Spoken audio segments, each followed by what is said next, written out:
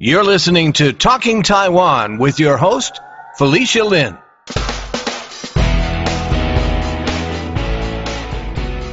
I first heard about Yu Pei-cheng, also known as General Yu, at the Taiwanese American Conference in July, where he was one of the most popular speakers. General Yu is a retired Army general and now a Taoyuan city councilor. He ran as an independent in the November 2022 elections. I was able to interview General Yu when he was in New York with translation assistance from Winston Liao, and Mei Ling Lin helped to translate General Yu's answers to my questions into English. Here's our interview.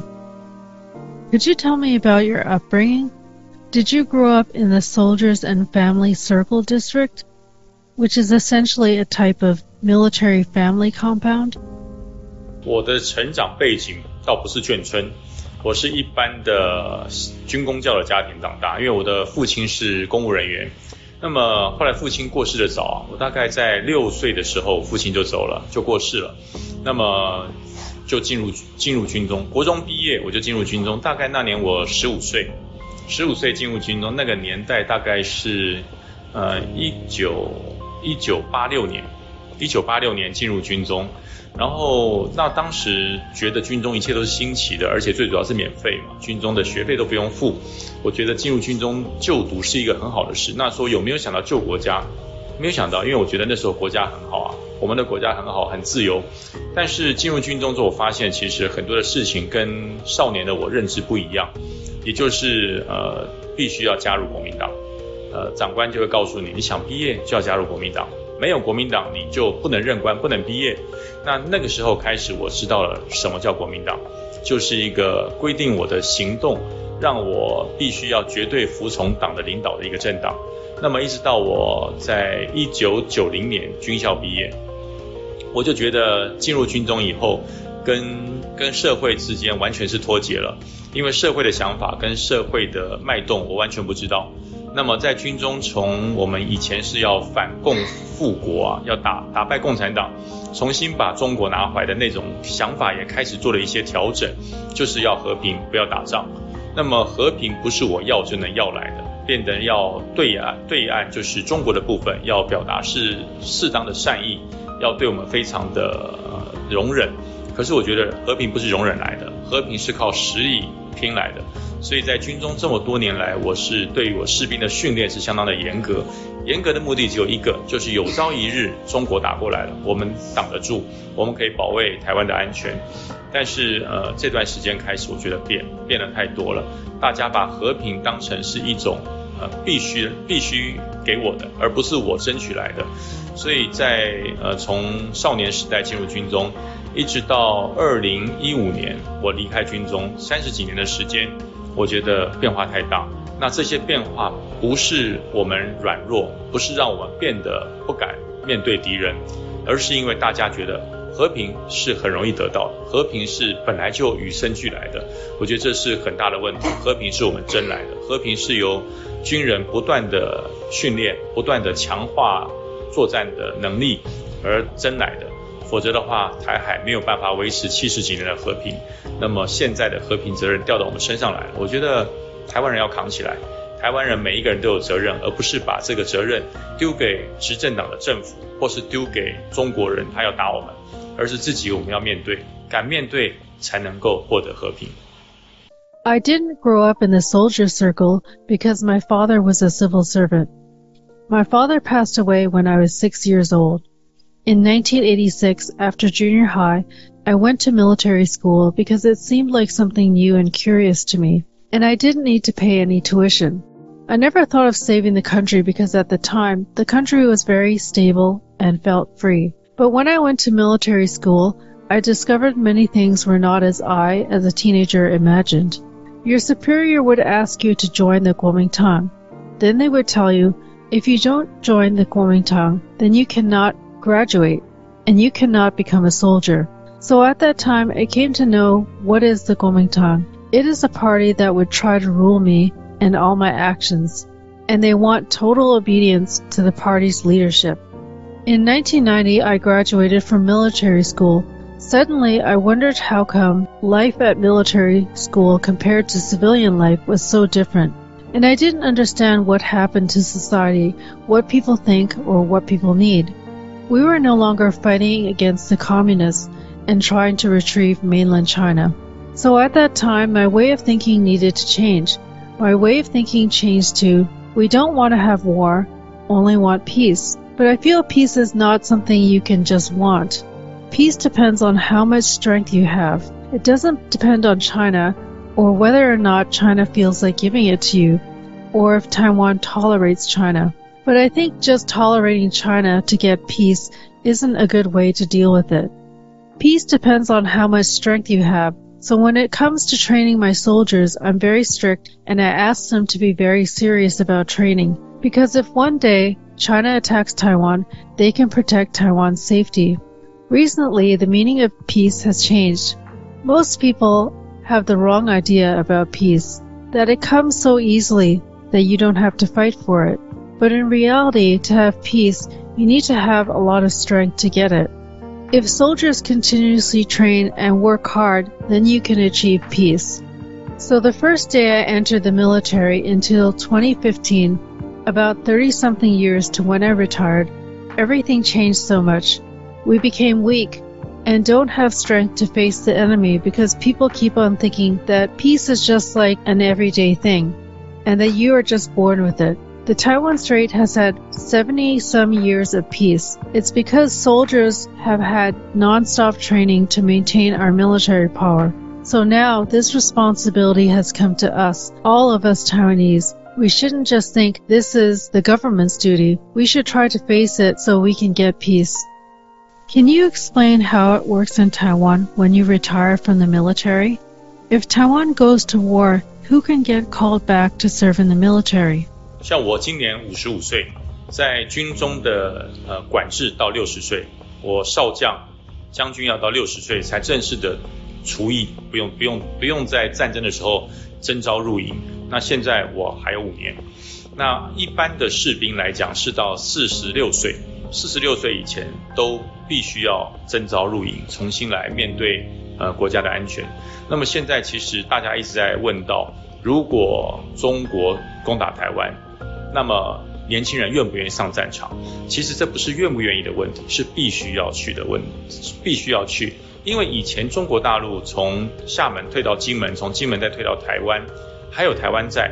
那如果现在中国来打我们，打台湾，台湾没有地方可以退了，所以不是愿不愿意上战场，是一定要上战场。我们的土地在台湾，我们的家人在台湾，我们的财产都在台湾。那么如果有一个丧心病狂，想要时时看着台湾是他碗里面的一块肉，那像这样的敌人，如果你不敢面对他，他真的会拿走。那么我们没有地方退了。如果不挺起胸膛面对他，来上战场，面对中国的解放军，我们只有跳海了。我想没有人愿意跳海。那么与其被逼下海里面，还不如勇敢的面对。所以这是46岁以前的年轻人必须要在作战的时候重新回到战场。那么一般的女生还有一般的学生怎么办呢？我们会把它编成一般的辅助勤务团，就是在军队作战的时候，他们可以帮忙做一些救护，帮忙做一些交通管制，还有一些包含了水源啊，或者甚至做一些勤务方面啊，做勤务方面，让真正的作战的部队能够更专心的保卫国家，而他们就是尽他们的心力来做一些勤务支援，还有协助伤患救护的工作。所以应该是全民国防，我们没有到全民皆兵，像以色列是全民皆兵，我们没有，是全民国防。每一个人会战斗的就战斗，不能够战斗作战的，那就是出力来协助，让整个国防能够更完善。I can give you an example. I'm 55 years old this year. I was a 4-star general when I retired from the Army. In times of war, Taiwan can ask someone of a general's rank back until you are the age of 60. After the age of 60, in case of a war, you don't need to go fight. So for me, I still have 5 years in which I could be ordered by the government to go back to fight. For all other kinds of soldiers, the age limit is 46 years old. Up to the age of 46, If the country has a war, they have to go back to fight. So it means for the general rank, 60 years old is the age you no longer need to serve, and for the regular soldier, it's 46 years. Now, I'm often being asked, if China attacked Taiwan, do you think that young people would be willing to go to war? Actually, this is not about being willing or not willing. It's you have to go. A long time ago, the military retreated from China to Amoy, then retreated to Jimen. Then after that, they retreated to Taiwan. If today China came to attack Taiwan, the question is, should or shouldn't you go to fight and protect Taiwan? All of our family, all of our property are all in Taiwan. We don't have anywhere to go. If you don't fight, are you just going to jump in the ocean to kill yourself? Or do you want to just bravely face the enemy? So young people, before reaching 46 years old, they must go back to war. And females and students could be organized to become a civilian service group to help the army to fight. For example, medical assistance, transportation management, protecting water resources, or other kinds of services. In this case, soldiers can concentrate on fighting, and those civilian groups can just back up the military. So in my mind, even during times of peace, civilians need to organize and train these kinds of service groups. It's not like Israel where the whole country's people have to join the army, but we should do our best to help soldiers to fight.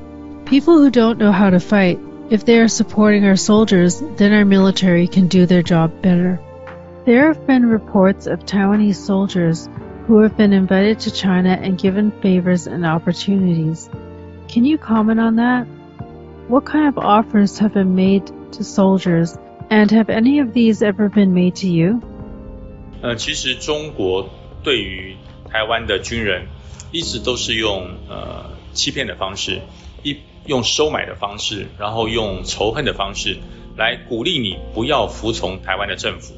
因为台湾的政府是讲自由民主的，而中国是讲暴政，是讲专制的，所以他希望透过这种欺骗的方式，让你误认为中国很自由，误认为中国很富有，然后觉得台湾很糟糕，觉得台湾的政府是一个蛮横不讲理的政府，所以用欺骗的方式。那其实主要的目的就是希望你在作战的时候不要接受政府的作战征召，不要入营，然后都排斥政府的所有的这个命令，这是他最希望的。因为这样子中国要打台湾就很容易了，所有会作战的人都不征召入营，所有能够作战的人都不拿枪。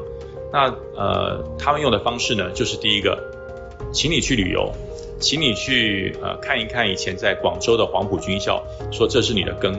那我一直在改变这个想法，就是我们的根在台湾凤山，我是中华民国陆军官校毕业的。至于广州的黄埔军校，我没有念过一天，我也没有去过，我也不想去，因为那不是我的学校，我的学校就在台湾凤山。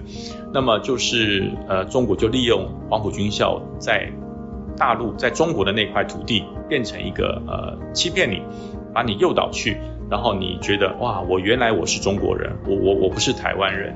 那这一些现在谎言慢慢被大家解开了。那我有没有被引诱过？有。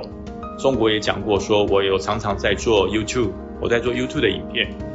在台湾你订阅就是10几20万而已，你如果到中国去，随便一订就是几百万，你的收入可以翻涨好几倍。那我给他们的答案是，我宁可爱国家超过爱金钱。君子爱财啊，谁不愿意，谁不喜欢钱？但是喜欢钱不能背叛国家，这就是我最大的底线。所以我当然是断然的拒绝他们。那有没有人被他们收买？我相信一定有，但是这些人下场不会好。等到你的利用的价值消失了，就是他把你给踢到一边，把你给推开的时间。所以最大的价值，最多的金钱，我觉得不能比上对于台湾的热爱，对于国家的热爱。爱国家是无价的，这是我一直不能改变心中的一个中心思想。 As a matter of fact, China towards Taiwan soldiers always uses some kind of tactic like deceiving or bribing you, inciting hatred and disobedience against Taiwan's government. Taiwan is a democratic and free country, and China is a totalitarian government. So when they use lots of different ways like deceitfulness or going through certain kinds of channels to tell you that China is a free and democratic and rich country, and then they somehow give you fake news to brainwash you to think Taiwan is really terrible and has an unreasonable government. And their purpose is to make Taiwan think when the war comes, the Taiwanese will refuse to join the army and disobey the government's orders. So in this case, when the war comes, lots of people don't want to go to war to fight. So China thinks this will make it easy to attack Taiwan. Because if all those soldiers who know how to use weapons don't come out, then it will be very easy to take over Taiwan. How do they do this? First, they give you lots of favors, and they invite you to go to China, give you a free trip for a visit. They especially like you to go to the Guangzhou Huangpu Military School, and they tell you to take a look, and they tell you that, these are your roots, right? Because those old soldiers, actually, they were trained at that school, like Chiang Kai-shek, and Chiang Kai-shek used to be a Huangpu Military School's president. But I always think my roots are in Taiwan. I always tell people I'm from Fengshan's military school. I graduated from there. I never wanted to go to Guangzhou's Huangpu Military School, and I will never go there because I didn't spend any days in that school. That is not my school. My school is in Taiwan. The Chinese government always uses China's Huangpu Military School to lure soldiers there, and they make you think, I am Chinese, I'm not Taiwanese. Gradually people realize this is a lie. Of course, when China contacted me and tried to seduce me into being recruited, because I have a YouTube channel in Taiwan, they told me that when you're in Taiwan, you only maybe have 100 to 200,000 subscribers. But when you come to China, instantly you can have millions of subscribers, so you can more than double your income. But I always tell them that I love my country. I don't want only money. Everybody loves money. Who doesn't? But when you got money, even if you love money so much, you still cannot betray your country. This is my biggest bottom line. I refused them many, many times. Then, if we talk about, is anybody being bribed? Yes, they are. But what I think is those people are not going to have a good end result. When they use you, and when they find out you are no longer of any use to them, they will kick you out. I think a person who has good judgment and values would be loyal to their country. I love Taiwan. Loving my country has no price tag. This is always in my mind, and I will never change it. I also asked General Yu about the case of Hong Zhongchu, which happened in 2013. Hong Zhongchu was a 24-year-old military conscript who died of heat stroke after he was ordered to perform strenuous exercise drills as punishment. He was only 3 days away from completing his compulsory military service. The incident sparked protests in Taiwan, and in March of 2014, the Taoyuan District Court found 13 military officials guilty of abuse of power. Could you share your thoughts on what happened in the case of Hong Zhongchu? Also, I believe you were asked to step in and handle the situation at the time, because there were a lot of protests that happened then. Can you talk about how you handled it and what changes you made?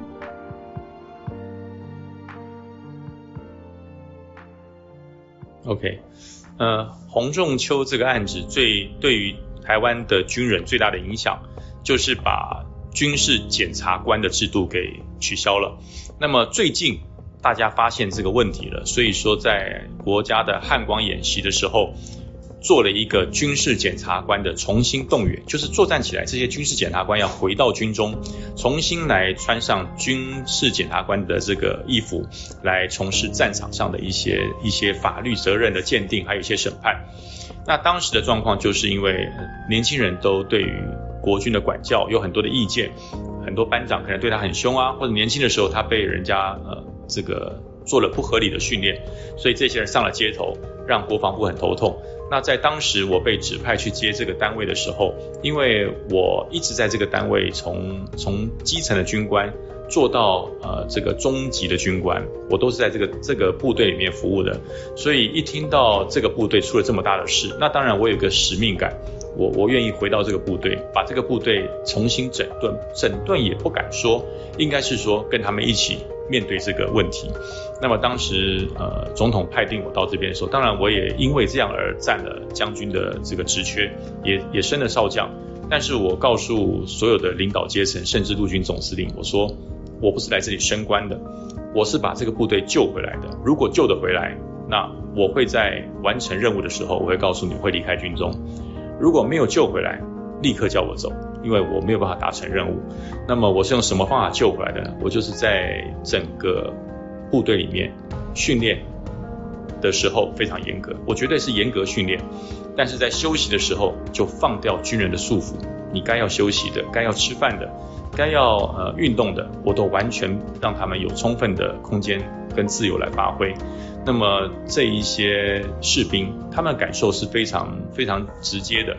例如说吃饭的时候，我不会再有一个长官，这个军官桌或是将军桌都是长官吃饭，我把它全部打散，就跟在这个素食店一样。好，在素食店有一桌一桌的，有位置就坐，然后把这个餐盘盛满装了菜就直接坐着吃。那么让军官跟士兵的距离拉近，大家之间不会有那么大的隔阂。那么之间没有什么隔阂之后，那么团结力就增加了。所以也就在我到任2年以后，整个部队无论在重大的演习，无论是在重大的训练方面，都得到了很好的成绩。所以我也履行我的诺言，就是这个单位让我重新整理回来，大家都共同努力之后，也就是我离开军中的时候。所以我也就在升了将军2年之后，我就直接报请退伍，回到社会，追求我另外一份想要追求的目标。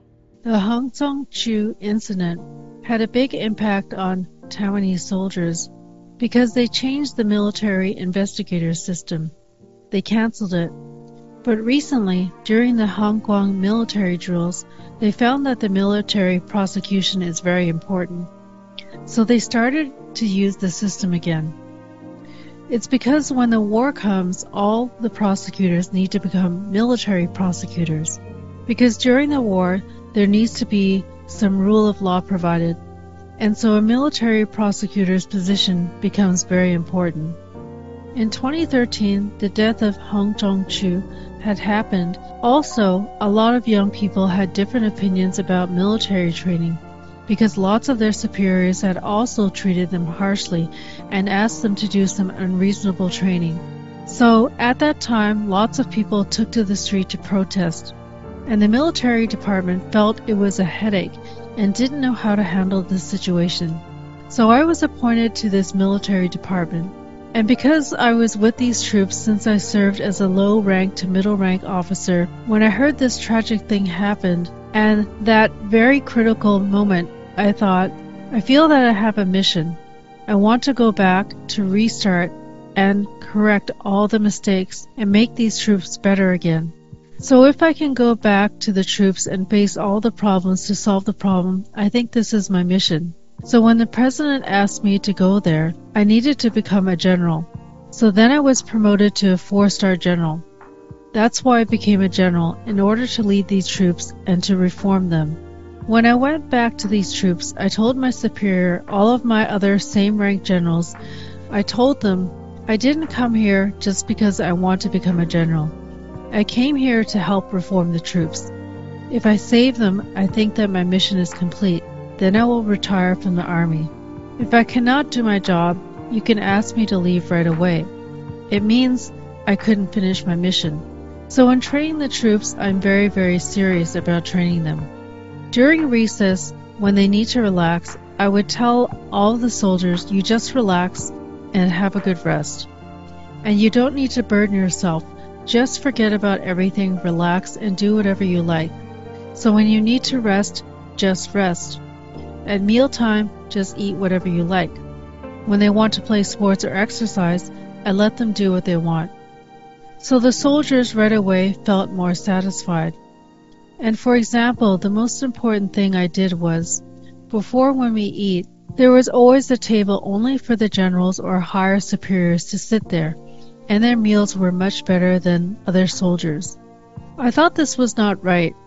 So what I did was make it like a buffet style, and made lots and lots of tables. And I told the soldiers, when you get all of your food, you just come back to sit wherever you want and don't care about who you sit with.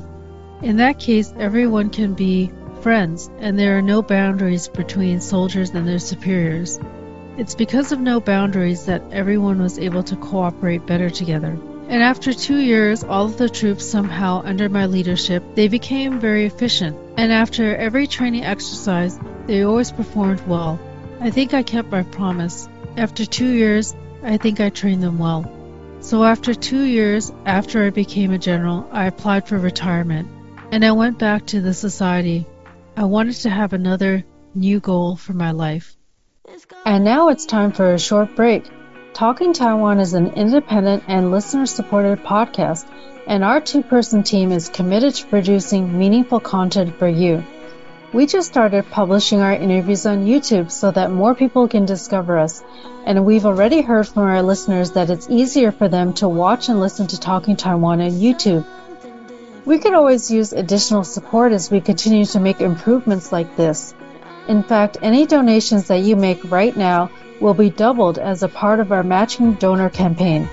We are so close to our goal. To make a contribution to Talking Taiwan, you can go find us on GoFundMe.com or visit our website at TalkingTaiwan.com/support. Now, back to our episode. A year later, in 2014, the Sunflower Movement happened. During the Sunflower Movement, activists occupied Taiwan's legislative yuan for over 3 weeks in order to protest the passing of the Cross-Strait Service Trade Agreement, which was a treaty between Taiwan and China. What impact did the movement have on you? 当时太阳花学运，我的想法就是服务贸易的问题。中国有14亿人口，而且现在他们的工作的情况谋职并没有那么顺利。但是当时我觉得是好事，我当时觉得是好事，就是可以让2300万台湾的人民也可以到大陆去工作，这何乐不为？可是慢慢我发现了，这是包着毒药的外衣，他就用糖果包着毒药，想让你吞下去。因为其实当中国14亿人找不到工作的时候，那他的工作的条件、工作的习惯还有待遇，如果全面都侵入了台湾，到了台湾以后，那么这些众多的劳工会改变台湾的企业文化，也会改变台湾的想法。那么很多人说，那顺便就让这些人感受一下台湾的自由，那么他们是无法感受的，因为他们的家人还在中国，他没有办法透过民主来改变这些到台湾工作的中国人，反而他们会挟绝大多数中国的控制言论的方式，让台湾的人民感受到被劳工威胁的感觉，因为劳工绝对比老板多，当老板被劳工束缚的时候，那么台湾的整个文化就改变。所以当时我觉得太阳花学运怎么这么无聊，可是现在我发现一件事，当时还有这群年轻人挡住了这个服务贸易，否则这个服务贸易大比让台湾跟大陆互相之间没有任何的限制这样交流的话，对于台湾的民主还有对于台湾的劳工生态会产生很大的影响。所以最近有人主张要重新谈判服贸，我觉得这些太阳花学运世代的人现在都已经30几或是40岁了，他们心中一定会想，当年我花了这么大的努力阻挡了这件事，而现在却有人为了要选举重新来谈这件事，甚至当时他也是反对服务贸易的太阳花学运的一员。那么我觉得政治是服务众人的，是服务大家的，千万不要为了想要获得政治的利益而改变了当时你对于台湾对于2300万人的承诺。所以我觉得太阳花学运虽然会过去，可是这一段坚持民主，坚持台湾贸易上面能够获得充分的保护，我觉得这一点绝对不能随着太阳花学运的落幕而改变，因为台湾只有一个，不能再重来。 When the Sunflower Movement happened, at that time I thought, oh, this is only talking about the question of the Service and Trade Agreement. So in the beginning I thought, it's a good thing because Taiwanese people can go to China to work. Why not? But later I gradually found out that this is just like poison with a sugar coating.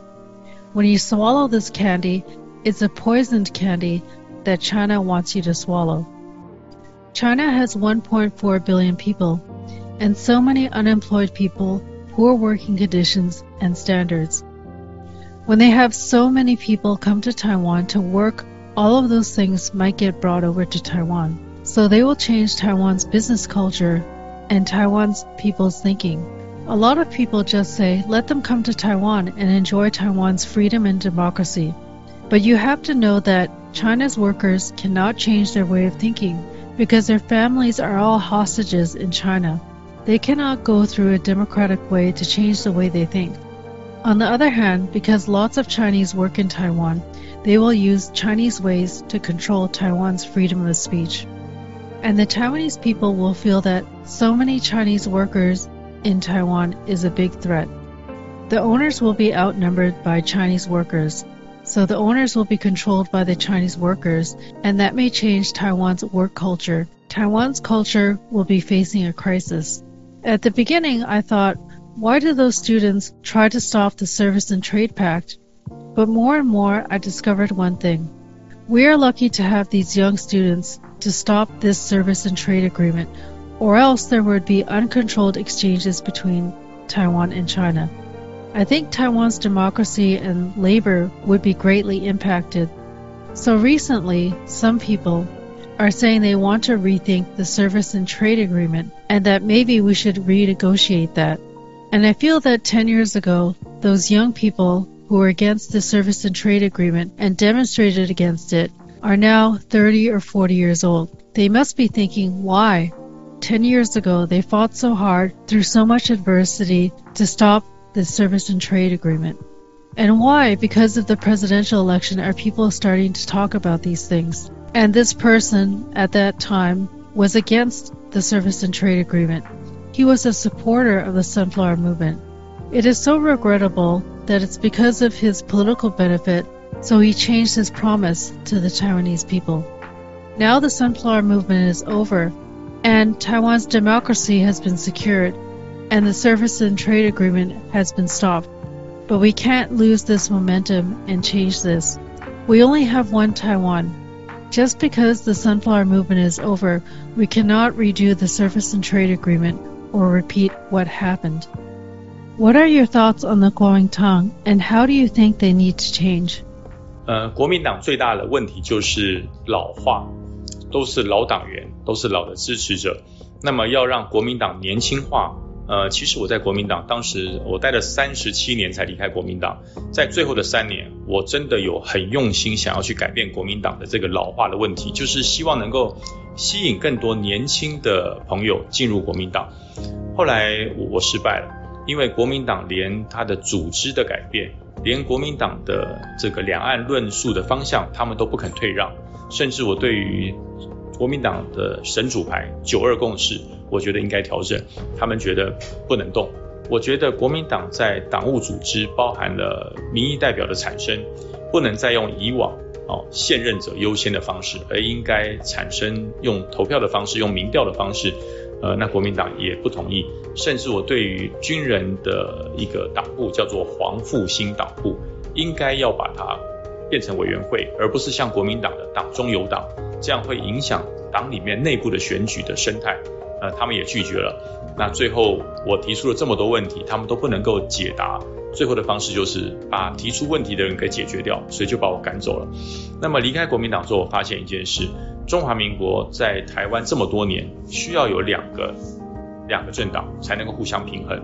那如果国民党持续的这样子软弱下去，持续的这样子没有改进，那么我觉得国民党的灭亡我看得到。但是当国民党不在了，只剩下民进党一个党，那谁来牵制？如果一个党独大，那又回到了当年国民党时代，这也不是好事。所以我衷心的期盼，如果国民党真的在积弱不振，一直弱下去，那么台湾一定要产生第二个力量，能够来制衡这个党。这个党是哪一个党不知道，但是绝对需要有2个政党才能够互相制衡，做良性的监督。但是这个良性的监督绝对不是国家意识的监督，国家意识只有一个，就是捍卫台湾，不能改变。那至于说在其他的方面，经济民生甚至外交，我觉得在国家意识统一的方面来讲，就是唯一就是热爱台湾，热爱中华民国，不能改变。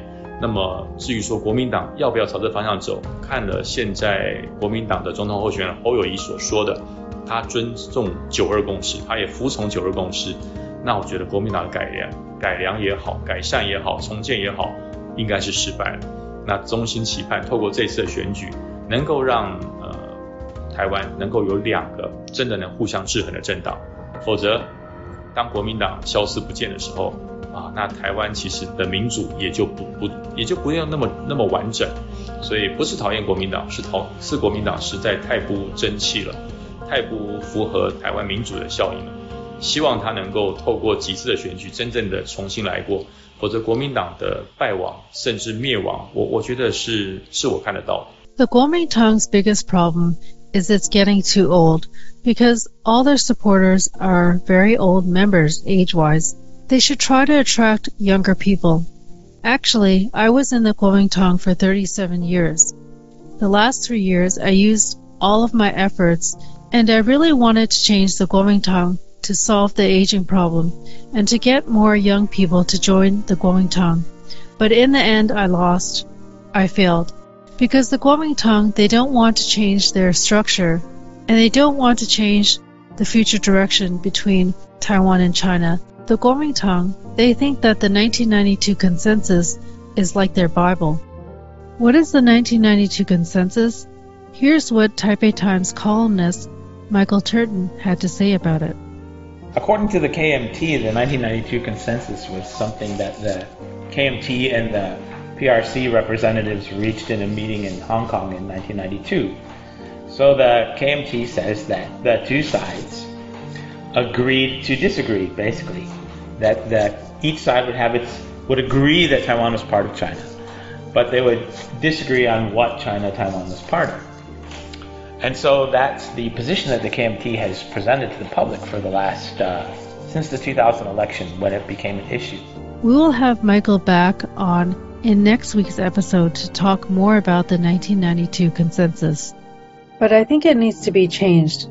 But they think we cannot touch it. It's taboo to touch it. I feel the Kuomintang party organization is problematic, including when they want to choose their legislators or local representatives. They always think whoever is already in a position has the right to run again first. That's not a very democratic way of doing things. They should use votes or polls to decide who to represent the Kuomintang to run. But the Kuomintang doesn't agree with this idea, and the Kuomintang has a so-called Wang Wuxing Dangbu, a veterans party within it. It seems like a party within the party. I suggested that the Kuomintang make the Veterans Party become a committee, but whatever I suggested to change, they refused, and they don't know how to deal with my suggestions. So in the end, they couldn't solve the problem, so they revoked my membership and asked me to leave, so I left the Kuomintang. But I learned something. Taiwan needs two parties to be balanced. If the Kuomintang continues to be weak and not change, I'm worried the Kuomintang will disappear right before my eyes. If the Kuomintang disappears, then Taiwan needs to have another party to have a balance. But I don't know which party it will be. But no matter what, we need two parties to have a balance and to have a civilized democratic competition. It's not just the consensus of the country's consensus. That's only one thing. We have to protect Taiwan. We can never change that. And under consensus for Taiwan's protection, you can talk about economics or other political issues like how to make diplomatic relationships with other countries, but it has to be under the consensus that Taiwan is a country. But then I see the Kuomintang's presidential candidate, Hoyoyi, say he'll respect the 1992 consensus and that he would obey the 1992 consensus. I wonder how the Kuomintang can change. They cannot change. Then I think it's very sad, and it's a big, big failure for the Kuomintang. I sincerely hope that we have more elections and that Taiwan will have two real parties under a one-country consensus, meaning Taiwan first. If the Kuomintang disappears, then Taiwan's democracy may not be so normal, because nobody can have checks and balances. It's not that I dislike the Kuomintang. It's just because the Kuomintang, they don't want to change. But if the Kuomintang can't fit into Taiwan's democracy, they will disappear. I'd like to ask you about your work with the Veterans Group and how one of your responsibilities was to, quote-unquote, help the veterans to vote. 其实因为黄复兴党部都是从中国过来的一些老兵，退伍以后就在党的里面接受党的一些任务指派，所以当我去接主委的时候，这些老兵啊，可能都已经80岁以上，超过80岁了，那么他们的行动没有那么的自在，所以变得我要分配很多的小组长，还要开车，每一次等到要投票的时候，要去他门口去，贝贝上车了啊，我们要去投票了。然后跟着投票，但在车上还会问你要投谁啊？就说1号或是2号，他就按照你的指示去投票。所以这一些老兵一辈子相信国民党，一辈子信任当时蒋介石带着他们来台湾。可是当蒋介石已经往生了，已经离开了，国民党已经变成一个不是为了这个国家好，而是为了要让这个党重新执政，这个方向已经偏差了。可是这些老先生，这些老兵，他不了解，他还是非常忠诚的来服从这个党的指示。所以当时我在做的时候，每一次我请我的小组长带他们去投票，我的小组长都问我说，要不要告诉他们要投几号？我就说不用讲，你觉得谁好就投谁。那为了这个举动，我还被这些老兵打电话来做了非常严厉的审问，就是说你怎么没有告诉我要投谁？我就告诉他，那是你的想法，你觉得谁好就投谁。他们还不行，你一定要告诉我要投谁，因为这么多年来都是这样做的。对，那我最好跟他讲了2个号码，我说1号跟3号，或者是1号跟5号都可以，你们觉得谁好就投谁。还是不行，他你只能说1个，不能说2个。所以这就是黄复兴军人党部可爱的地方，也是我觉得对不起他们的地方。在台湾生长了这么久，活了这么久，居然没有让他们享受到真正的民主，还是命令式的民主。所以这也是我在当时在党部我一直想改变的事。但是我还是失败了，因为我被赶出来了。但是我还是希望民主政党要在台湾落实，这样台湾的政治才会更完整，这才是真正的自由民主。The Wang Wuxing Party is a group of retired soldiers, veterans who originally came from China. When they were young and they were soldiers, they listened to the party's orders and guidance. So they got used to listening to their superiors. So when I became a director of this group, all these veterans were over 80 years old, and they no longer were very ambulatory, so I had to ask some volunteers to be their drivers.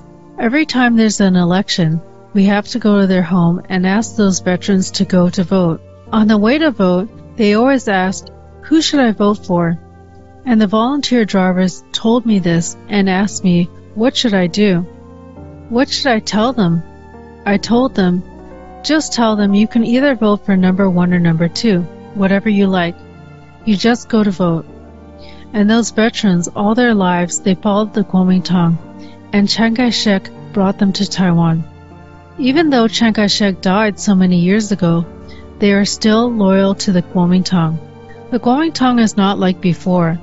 It doesn't want to protect this country. They just want to be in power again. Their direction is not as before. So those old soldiers, they didn't understand. They still think they should obey this party. So every time when they went out to vote, they always ask, "Who should I vote for?" The driver will ask me, "Do you know which number I should tell them to vote?" I told them that you don't need to say that. You just tell them whoever they think is right, then just vote for them.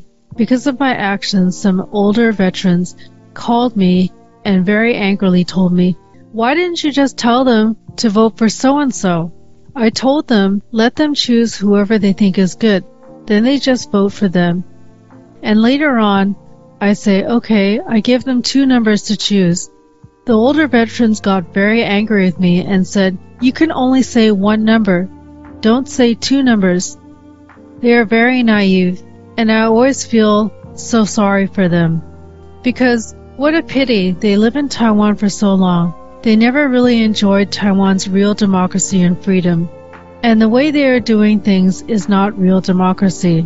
This happened when I was the director, or I always wanted to change that. But they are not happy with me. They kicked me out.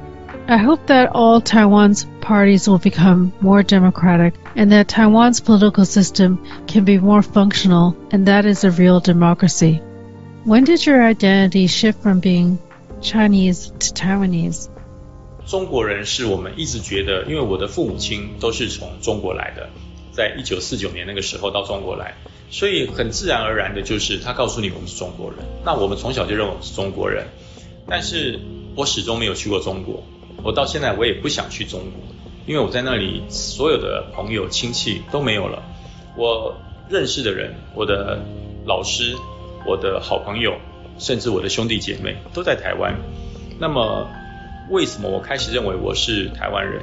因为中国人并不认我们啊，中国人并不认为我们是跟他是平等的，他总认为台湾是他的，台湾人也是他的，台湾的所有东西都是中国的，太恶霸了，非常恶霸。所以我觉得如果他的想法这么狭隘，那中国还给你们，我宁可做一个山东籍的台湾人啊。所以人家问我说你祖籍是哪里，我会说山东。那你是哪里人？台湾人。为什么是台湾人？